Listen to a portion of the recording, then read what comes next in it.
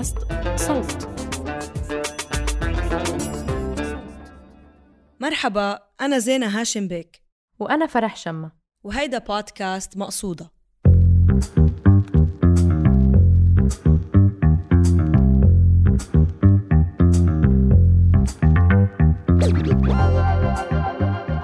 هالبودكاست بيركز على الشعر العربي. بحلقات نقاش رح نقدم لكم قصائد من اختيارنا ونناقشها سوا. أما بحلقات إلقاء فرح تسمعوا قراءة قصائد مختلفة. بحلقة اليوم من نقاش اختارت زينة قصيدة فكرة البيوت للشاعرة إيمان مرسال، وهاي القصيدة من ديوان حتى أتخلى عن فكرة البيوت.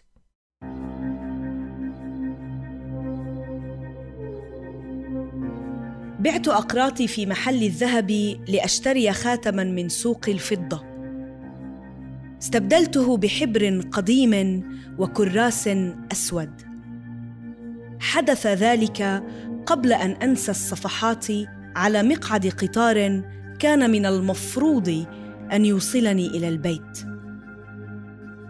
وكان كلما وصلت إلى مدينة بدا لي أن بيتي في مدينة أخرى.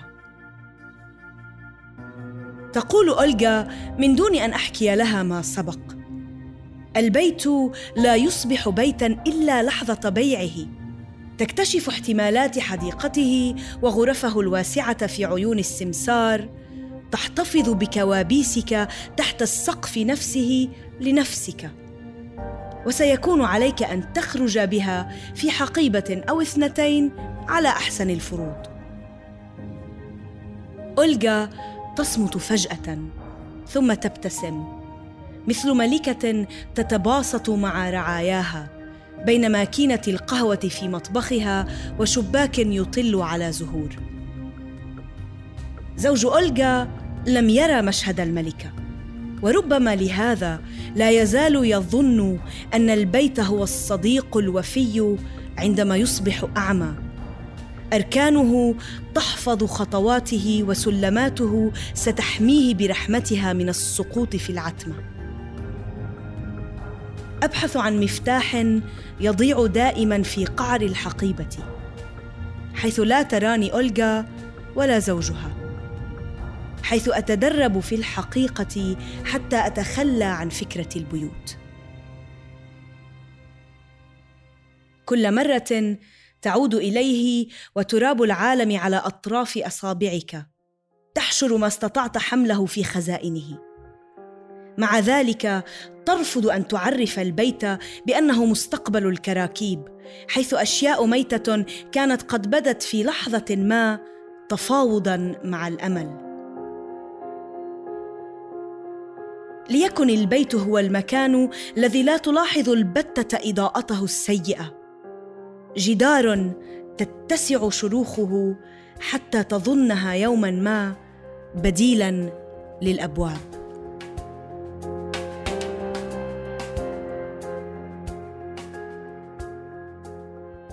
أنا اخترت هيدي القصيدة لأنه فكرة البيوت كفكرة بتسكنني كتير.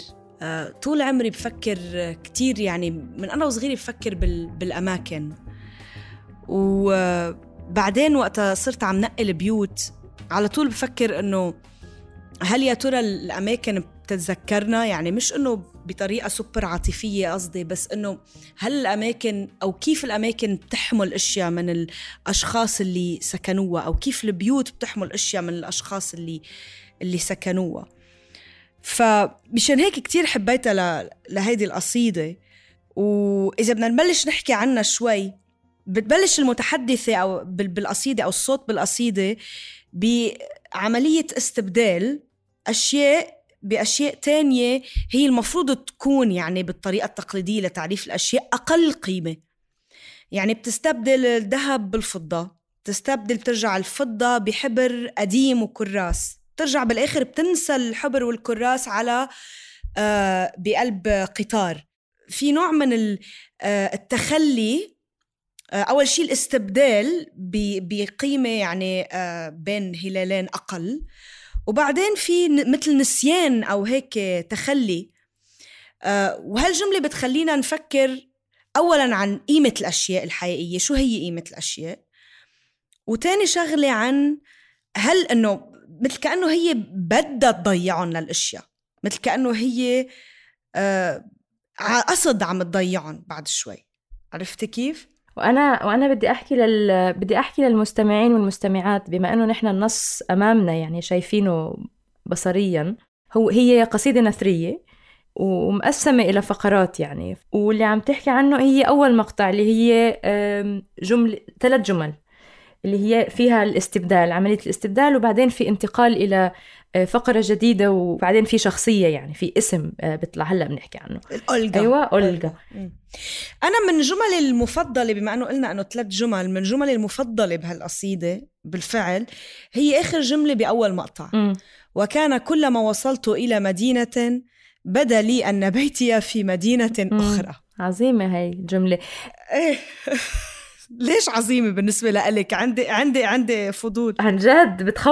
بتخوف يعني لأنها يعني بدي أحكي قد ايه يعني كتير قوية لدرجة بتوجع، لأنه أنتي بتتخيلي حالك عم تنقلي وعم توصلي على مكان واستقريتي فيه، وبعدين بيبدأ شعور بركي أنا لا مش هاي المدينة إلي أو مش أيوة. هذا البيت إلي. أيوة.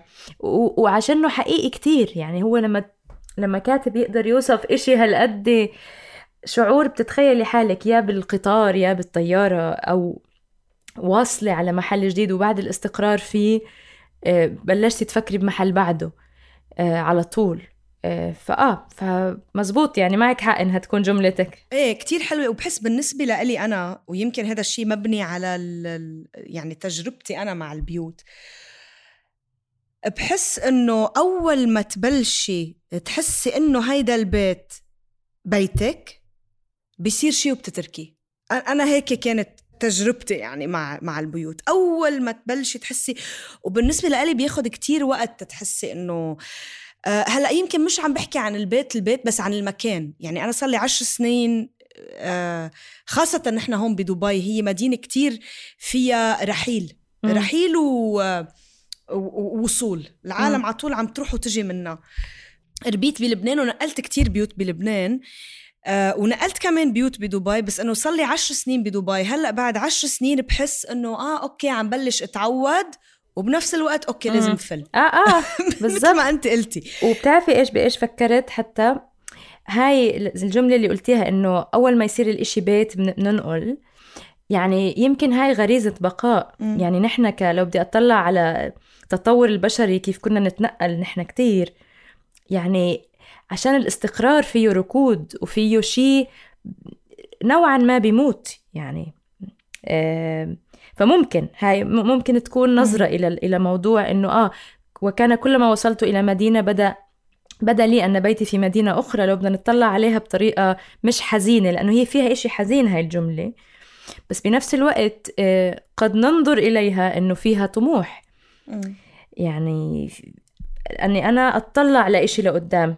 أيوة، أو على القليلة فكرة اللا وصول، فكرة البحث الدائم، البحث المستمر، اللي هو مثل ما أنت قلتي ضد الركود. السفر الدائم، تغيير المدن، يعني كمان من مدينة لمدينة، استكشاف العالم. فممكن ننظر إليها بطريقة فيها أكتر إيجابية لو بدي أحكي. يعني ما بعرف، مع أنه أنا بتحزنني شوي القصيدة، بس مثل كأني ما بحس أنه المتحدثة بالقصيدة فيها حزن، مع أنه أنا يمكن أكون غلطانة، بس الصوت بالقصيدة عم بيقول الأشياء أنه هيك، أنه إيه والله أنه متفرج، إيه كأنه هيك، أنه إيه ما حسيت في حزن بالصوت بالقصيدة، بس القصيدة فيها شي حزنني إلي أنا كقارئة. عرفتي كيف؟ ممكن الصوت زي عصفور، يعني هيك كائن فوق بالسماء عم بتطلع على الهجرات وهيك طاير. مزبوط، في إشي بالمتحدث متصالح مع الفكرة، لأنه فاهم. وأظن بالحلقة السابقة تبعت هجرات حكينا شوي بهالموضوع. المتحدث عشانه بوصف شي صعب وصفه، منحسه متصالح معه، لأنه قدر يعبر عنه. قدر يعبر عن أفكار ومشاعر جدا فيها تعقيد وعمق. وكان كلما وصلت إلى مدينة بدا لي أن بيتي في مدينة أخرى، بسيطة بس كتير عميقة وكتير يعني كتير فيها صور. وهيدي الجملة بتذكر، يعني هيدي الجملة لأنه نحن النص قدامنا بتخليني نط على جملة تانية يعني شوي بتشبهها، اللي هو الجملة اللي بتقولها أولغا، اللي هو البيت لا يصبح بيتا إلا لحظة بيعه. أنا أولغا من أول ما قرأت القصيدة بقول هاي أولغا. أولاً اسمها ليش أولغا؟ يعني ليش اختارت اسم خلاني أفكر بروسيا، فحطتني في مكان بارد عشان وقع الاسم يعني علي. وهي بمكان بارد باي ذا واي. هي للمستمعين والمستمعات انه ايمان مرسال شاعره مصريه حاليا مقيمه بكندا فهي بمكان بارد. ايه سوري بس قطشتك، شو كنت عم تقولي على أولغا؟ لا بس بقولك في رمز يعني هلا بنقدر عشان في أولغا وفي زوج أولغا، وبحب نحكي عن الشخصيتين هدول، الأشخاص اللي خلتنا نتخيلهم وليش. وأولغا بتحكي يعني أولغا في هي بتقول البيت لا يصبح بيتا، ففي اقتباس يعني المتحدثة عم هاي كلمات أولغا. فهون بنعرف إنه أولغا والمتحدثة بالقصيدة بيتفقوا. أيوة، وهن اثنيناتهم نسوان. بتحسي إنه النسوان بالقصيدة فهمانين فكرة التخلي عن فكرة البيوت أكتر من الرجل اللي بالقصيدة، اللي هو شيء بيلفتني، لأنه عادة نحن بنقول إنه المرأة بتتعلق بالبيت وإنه البيت للمرأة، يعني بهول طبعا أنا هذا كله ما حسب كله حكي فاضي بالنسبة لي. نحن ما بنسب أصلا. أيوة نحن ما بنسب أبدا، بس إنه يعني بالطريقة التقليدية إنه والله المرأة هي البيت إلا. بس بتحسي إنه النسوان بهيدي القصيدة هن اللي ممكن يتخلوا عن البيت، والرجل هو اللي متعلق بالبيت وحس إنه هالبيت رح يكون صديق وفي اللي هو زوج أولغا، اللي هو لم يرى مشهد الملكة. إيه هي بس احكي لنا بس شو مشهد الملكة وزوج أولغا شو ما رأى. إيه شو اللي ما شافه زوج أولغا؟ كيف عرفنا إنه زوج أولغا هي غير، يعني إنه يحمل أفكار مختلفة. أيوة، هي الصوت بالقصيدة بتاني مقطع بتقول تقول أولغا، وبعدين بتقول شو اللي عم تقوله أولغا اللي عن البيت، إنه البيت ما بيصير بيت إلا وقتها تبيعه، وبعدين بيصير مثل إنه بيحلى بعينك البيت، يعني أنت وجاي عم بتبيعه، وبالآخر بدك تطلع فيه بشي شنطة أو شنطتين. بعدين أولغا تصمت فجأة، في هيك لحظة صمت، بعدين بتبتسم وبتشبهها هون، يعني الصوت بيشبهها لملكة، مثل ملكة تتباسط مع رعاياها. يعني أولغا متصالحة مع البيت اللي هي قاعدة فيه بين مكنة القهوة وبين الشباك اللي بيطلع زهور، هيك ماشي حالها، يعني هي مثل الملكة بهالبيت، بس بنفس الوقت هي عارفة إنه هيدا البيت بده ينباع ومنه صديق وفي. بس كمان كلمة ملكة بتخربط زينة، كلمة ملكة بتخربط كتير، لأنه الملكة مش الملكة كتير عندها يعني مملكة وفي مكان واحد هي نوعا ما مربوطة فيه. فأنا هون كمان في تساؤل كان عندي، ليش ملكة؟ إلا لو هون ملكة معناها إنه حدا متمكن، مش عارفة. فبس أنا كلمة ملكة هون عملت لي يعني تساؤل، ليش شبهتها بملكة تتباسط مع رعاياها؟ ولكن هي عم نحكي نحن عن شخصية اللي هي أولغا واعية جدا بأنه البيت لا يصبح بيتا إلا لحظة بيعه. فهون علامة استفهام، يعني هون يمكن المستمعين مستمعات أو لو قرأتوا هاي القصيدة ممكن تحللوها بطرق مختلفة. يعني ليش ملكة أولغا؟ وبعدين عادتها، يعني زوج أولغا لم يرى مشهد الملكة، ففي تركيز على الكلمة يعني مصرة على قصة مشهد، ومشهد كأنها شيء مسرحية، كأنه مسرحية. شو اسمه الكورونيشن؟ معقول لما يكون في لما التتويج. تتويج. أيوة تتويج. أيوة زي كأنه في مشهد تتويج أو في مشهد الملكة عم تعمل إشي معين، فهو زوج أولغا لم يرى مشهد الملكة، ما حضر ذا كراون. وربما ما حدا ذكران بالضبط. كنت هلا سخيفة هالنكتة، سوري أنا مش يعني مش من ميزاتي إنه أطلع بنكت عجيبة. عادي زوج أولجا لم يرى مشهد الملك. سامحوني. وربما لهذا لا يزال يظن أن البيت هو الصديق الوفي عندما يصبح أعمى. فزوج أولجا معتمد على البيت إنه يساعده، يعني بيركن على البيت. فهو عكس أولجا، مش حاسس إنه البيت لازم يتخلى عنه. البيت رح يكون موجود. وفي هيك نوع من الثقة التامة إنه عندما يصبح أعمى، مش إذا أصبح أعمى إنه هو رح ينعمي الزلمة، يعني إنه خلص هي عارفة إنه عندما يصبح أعمى يعني. وبعدين وسلماته ستحميه برحمتها من السقوط في العتمة. بتحسي هون إنه لا، هذا حيوقع، يعني ما في شيء رح يحمينا نحنا بالآخر. إذا بدنا نعتبرها هيدي مثل رمز، ما في شيء بيحمينا من السقوط بالعتمة، لا هيدا البيت ولا غيره ولا غيره، رح نوقع بالعتمة اللي هو قد تكون كناية للموت يعني. ايه طبعا، السقوط في العتمة وللزوال يعني أنا كنت عم أقول بأول الحلقة، كنت عم أقول لك إنه عطول أنا بتساءل إذا البيوت بتتذكرنا أو إذا بتحفظ شيء منها. هيدي بتجي من خوف الموت، تخافي إنك تختفي، فبتصير بتقنعي حالك إنه هيدا المحل رح يتذكرني. هو ما باله فيك المحل، يعني إنه رح يتذكرني، هيدا يعني شيء ضد الموت كمان. فهي عم تقول لا، كل شيء حيموت. وبعدين حلو إنه بتختم هيدا المقطع اللي هو المقطع الثالث من القصيدة بالسقوط في العتمة، ومنروح من هيدي شو بيقولوا الصورة لصورة المفتاح اللي ضايع في قعر الحقيبة، اللي هو كمان كأنه هيك بشي محل معتم، صح يعني كمان. وبعدين هون أنا إجاني سؤال، أولجا وزوجها مهمين، رمز مهم، لأنه هي عم أبحث عن مفتاح يضيع دائما في قعر الحقيبة حيث لا تراني أولجا ولا زوجها. فهي هون عم تقولك أنظار أولجا وزوجها بطلوا موجودين. فهون قلتي ليش هم شو بيمثلوا؟ هم إيش؟ هل هم الآخر فقط؟ هم لأنه هي زي ما قلنا الصوت اللي عم بتحدث في القصيدة بعيد، ونحن حسيناه متفرج. وأولجا وزوجها ممكن هم اللي بيمثلوا فكرتين يعني عكس بعض، وفكرتين فيهم يعني دسمات، يعني أفكار دسمة عن الموضوع.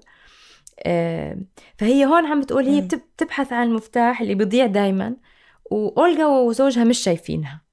يعني أنا قلت كمان ليش حكت هاي النقطة، ما بعرف، هذا التحليل طبعا. إيه إنه ليش مهم إنه أولجا وزوجها ما شافوه؟ ليش هي وعم تفتش على هالمفتاح، يعني مش عارفة. إلا لو هي قاعدة عندهم، إلا لو هي قاعدة عندهم برضو ممكن نحللها بطريقة مختلفة كتير. يعني إنه لا، أنا حسيتها قاعدة عندهم، حسيتها بعدها قاعدة عندهم. أوكي، فهي قاعدة عندهم بالبيت ضيفة، يعني حسيتها قاعدة عندهم وعم تفتش على المفتاح تروح على بيتها، بركي منهم شايفينها عم تفتش، ما بعرف. بس هو كمان رمز المفتاح الضايع في قعر الحقيبة هو كمان رمز قوي كتير، يعني بيخليك تحسي إنه نرجع على فكرة ضياع الأشياء وخسارة الأشياء. وبتقول إنه هي بعملية البحث عن هالمفتاح في قعر الحقيبة هي شو عم تعمل بالفعل؟ حيث أتدرب في الحقيقة حتى أتخلى عن فكرة البيوت. بعد ما تخلت عم تتدرب. هاي جملتي أنا المفضلة، حبها هاي كتير، حبيت هالجملة أنا. هلأ غير إنه هي عم تدور على المفتاح وأولجا وزوجها مش شايفينها، وحيث هون يعني هي أتدرب في الحقيقة حتى أتخلى، وحتى بعدين هي حيث أتدرب بعدين حتى أتخلى عن فكرة البيوت. فقعدت أفكر أنا بعملية الترويض هاي أو التدريب اللي فيها تخلي، كيف نحن بنتخلى عن تعلقنا بالأشياء. وهون بلشت أحس يبيه يعني في إدراك لصعوبة العملية، لأنه هي كتير صعبة. هي مش يعني ما فينا نستسهل بالفكرة، لأنه كلنا بنتعلق.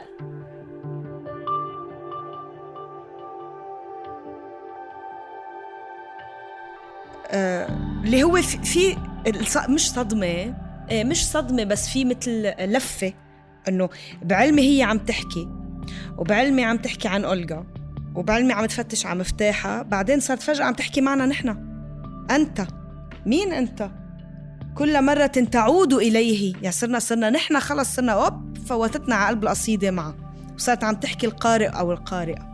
ففي نقلة هون بالصوت، صارت عم تحكيكي دغري أنت إنه إيه، أنت بترجعي على بيتك وبتحطي أشياء بالخزاين، بس أنت ترفض، مع ذلك ترفض أن تعرف البيت بأنه مستقبل الكراكيب. في هيدي النقلة. وفي بآخر القصيدة في طبعا مثل إعادة تعريف لفكرة البيوت بطريقة أخرى تماما. شو هو البيت؟ ما هو البيت فعليا يعني. فهون هلأ في أنا كمان من العبارات اللي حبيتها كتير، مستقبل الكراكيب. يا باي محلاها، يعني إنه يعني كلنا بنتخيل كراكيبنا والأغراض اللي منحافظ عليها ومنخبيها ومنحطها بالجوارير واللي بتتراكم فوق بعض وبتغبر ومنخليها ومنقول مهمة، وبعدين بس نيجي نترك كتير منا برمي كتير أشياء أو بيعطيهم لحدا بتبرع فيهم. فمستقبل الكراكيب جميل كتير، لأنه نحن صعب نعرف البيت إنه هو كراكيبنا، هو كراكيبنا، أشيائنا. وفكرت بهذا اللي هو اللي بيسموه الهوردينج، لما أنت تتراكم أشيائك تضلك تحافظي عليهم تخبيهم، اللي هو زي يعني عادة شوي فيها جانب مرضي يعني أو disorder، يعني إنك أنت تخلي كل شيء. طبعا الهوردر ما تكبي أي شيء.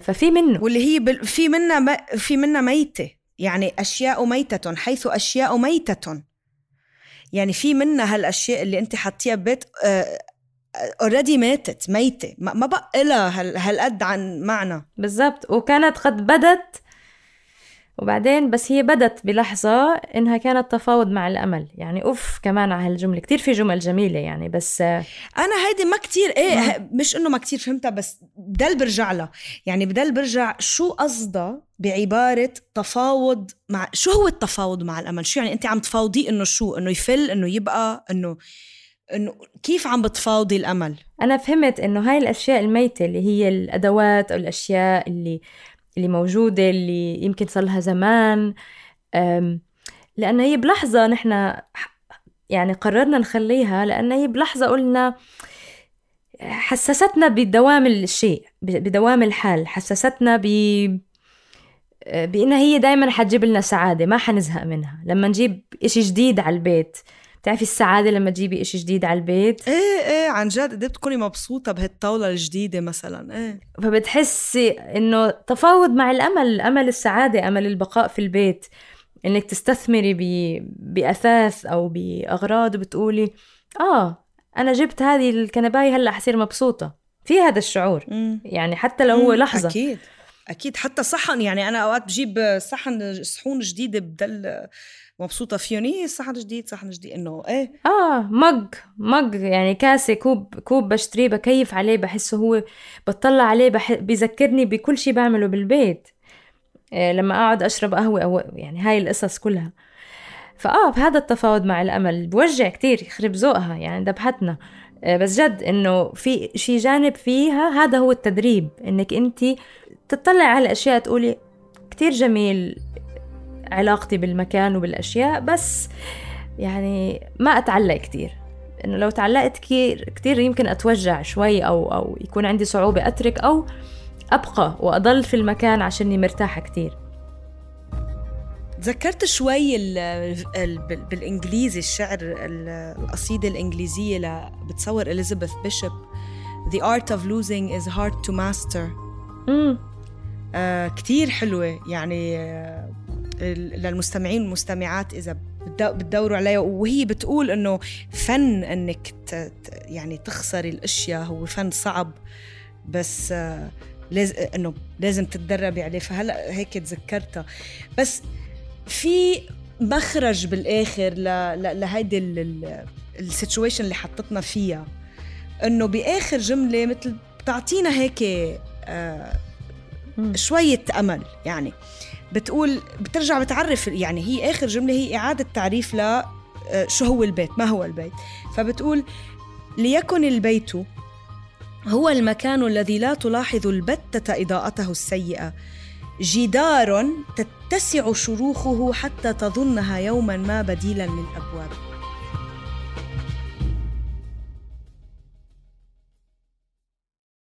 إذن البيت بيصير مثل حيط وعم تتوسع الشروخ، التشققات اللي فيه عم تتسع تتسع تتسع حتى تفكرها مثل كأنه باب وبدك تظهر منه. يعني البيت هو بس محطة أو باب أو شيء للوصول لشيء آخر. فبنرجع على قصة عدم الركود وعدم البقاء في مكان معين. البيت هو عكس هيدا الشيء. ليكن البيت هو الشيء اللي بيخليك تدلك عم تجرب تكتشف اشياء تانية وتطلع لبرا. ما هو البيت هو الداخل، صح؟ انه بتقعدي جوا البيت، هو يعني الداخل، فت لجوا على البيت. هون عم تقول، عم تعرف البيت انه هو طريق للخارج لانك تطلع لبرا. يعني حلو كيف هيك بتقلبها بالاخير يعني. وفي لطف بجملة هو المكان الذي لا تلاحظ البتة إضاءته السيئة، يعني اللي فيه بتحسي إنه رغم عيوبه ما بتلاحظ، بتبطل تلاحظ.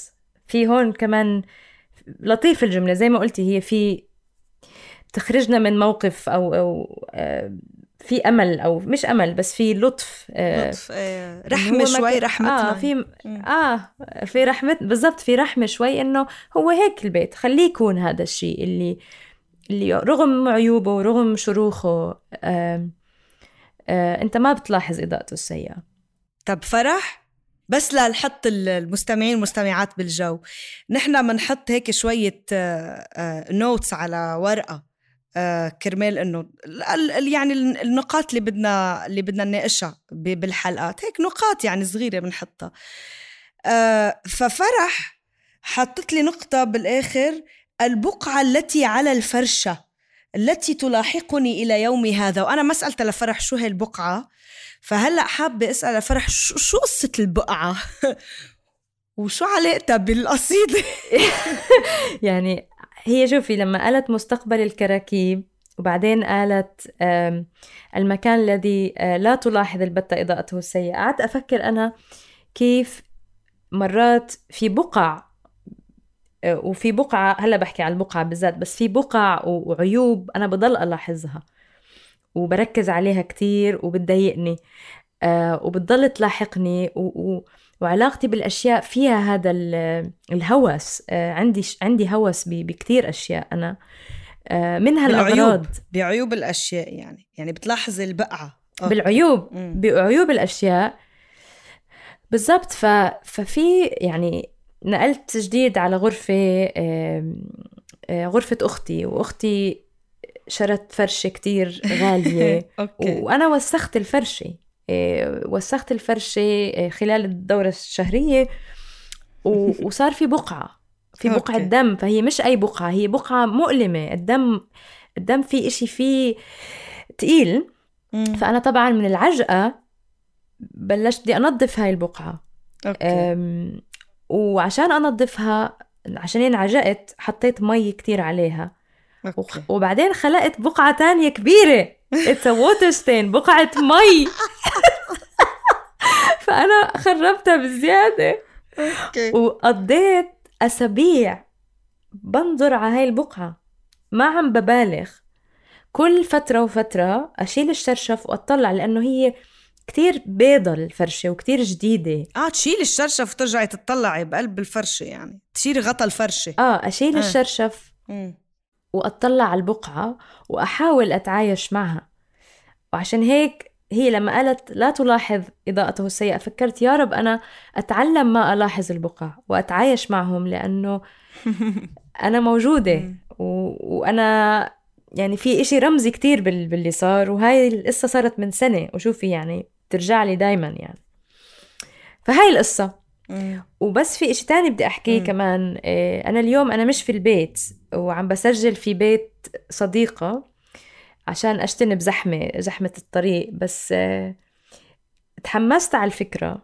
يعني أنا رغم أني برتاح كتير أسجل بالبيت، بس أنا كتير تحمست على فكرة أني ما أسجل بالبيت اليوم، وأكون في مكان مش مريح كتير زي قد البيت، عشان كتير مناسب مع القصيدة، وكتير سعيدة بالتناغم هذا بين الحدث اليومي تبعي وحدث التسجيل. حتى أتخلى عن فكرة البيت يعني شوي أو خلال تسجيل البودكاست. فلدرجة إنه فرح هي هيدا الميثود، شو بيسموها هيدا الميثود، شو اسمه، ميثود أكتينج، ايه اللي وقت الممثل ما بيطلع من الكاركتر يعني، ما هيك؟ ففرح حبت انه تخلت عن فكرة بيتها لهاللحظة بس، وسجلت هيدي الحلقة برات البيت. يعني نحن كتير عم نغامر كرمال هالبودكاست، عم نغامر يعني، ما بخبركم. بيستاهل مقصودة، بيستاهل كثير مقصودة.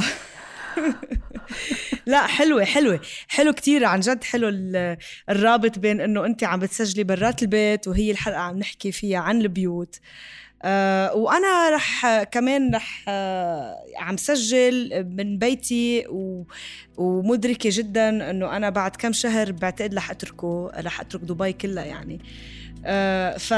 يعني هيدي فكرة الرحيل على بالي كمان أنا كتير يعني، وأظن كتير من المستمعين والمستمعات رح يفهموا ويحسوا يعني بهاي القصيدة، لأنها جد هي عشان هيك على فكرة بتحكي إيمان مرسال معنا مع المستمع والقارئ، لأنها عارفة إنه كتير منا بتواجهنا هاي الأسئلة، مشردين متغربين.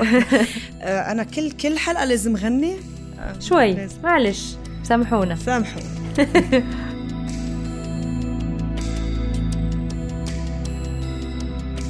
هيك منكون وصلنا لنهاية هاي الحلقة من نقاش. ندعوكم تسمعوا حلقة إلقاء واللي بنسمع فيها قصيدة بعنوان حياة للشاعرة إيمان مرسال من ديوانها فكرة البيوت.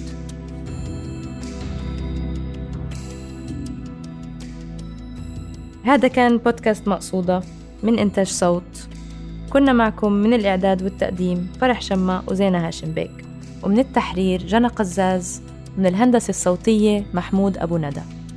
النشر والتوزيع تولته مرام النبالي. تأكدوا أنكم تضغطوا على زر الاشتراك ببودكاست مقصودة وين ما كنتوا عم تسمعونا عشان توصلكم آخر الحلقات.